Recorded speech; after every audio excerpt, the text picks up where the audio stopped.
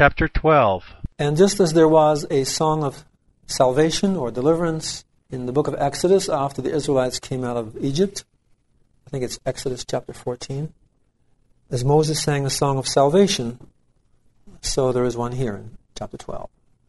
It's a song of salvation, a song of praise. We see lots of other songs of salvation, too, later on in the book of Isaiah, in connection with the Lord's deliverance at that time of the righteous. In that day you will say, and that day is the same day as in verse 10 of chapter 11, in that day the sprig of Jesse, in that day my Lord will again raise his hand, and so on. That's all referring to the day of judgment. At the same time that the king of Assyria is doing his scenario of destruction, that same day, the day of the Lord's servant will be doing his scenario of deliverance. In that day you will say, I praise thee, O Lord. Praise comes spontaneously after such deliverance. Read the book of Psalms. Although thou hast been angry with me, thine anger is turned away, and thou hast consoled me. Because for a time I suffered because of my sins. The judgments of God were a consequence of the things I had done, of which I repented.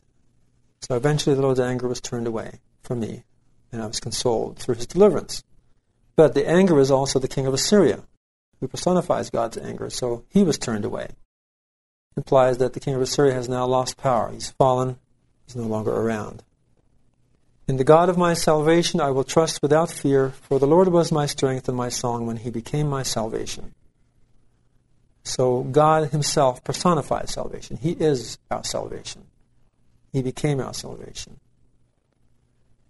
Remember those who wait for the Lord?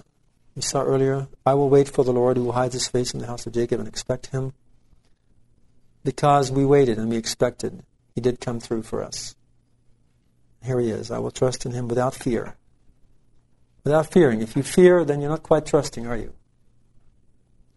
For the Lord was my strength and my song. When? Well, during the time of hardship, during the time of trial, during the testing of our faith. He gave me strength. He strengthened me. When I called upon the name of the Lord, then he helped me and strengthened me.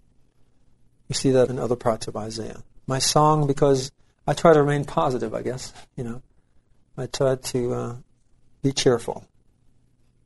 And then that cheerfulness and that faith and that trust was rewarded. And now I can actually sing in praise of him because his deliverance is a fact. Then shall you rejoice in drawing water from the fountains of salvation. And Jesus says that he's the fount of everlasting life, the waters of life. That's very much what Isaiah is saying here. It's a very peaceful scenario. Verse 4, in that day you will say, give thanks to the Lord, invoke his name, make his deeds known among the nations, commemorate his exalted name. Just as the Israelites coming out of Egypt became famous, the things that the God of Israel had done for his people became widespread. The knowledge of those things became widespread throughout the ancient Near East. And so it will be again, only this time it's a worldwide scenario, that the Lord's fame will spread among the nations of the world. Who are they? Well, the wicked ones are destroyed, right? Through the Assyrian destruction and conquest of the world. So the ones who survive is that middle category again, who will be out there. What the Lord does for the elect will become known, particularly among them, so that they may have an example of what God can do, could have done for them too, if they had been included among the Lord's people who repented. Sing in praise of the Lord who has performed wonders, verse 5. Let it be acknowledged throughout the earth. Again, those are word-linked wonders. The word wonder links to chapter 29, the marvelous work and a wonder, or the wonder upon wonder that the Lord does there. The cross-reference is chapter 25, verse 1, which is another song of salvation. Shout and sing for joy, verse 6, O inhabitants of Zion, for renowned among you is the Holy One of Israel. So who are these people who are celebrating and praising God and thanking him and spreading the news of him as testimony throughout the world? The people of Zion, the inhabitants of Zion. These are the ones whom the Holy One of Israel is with.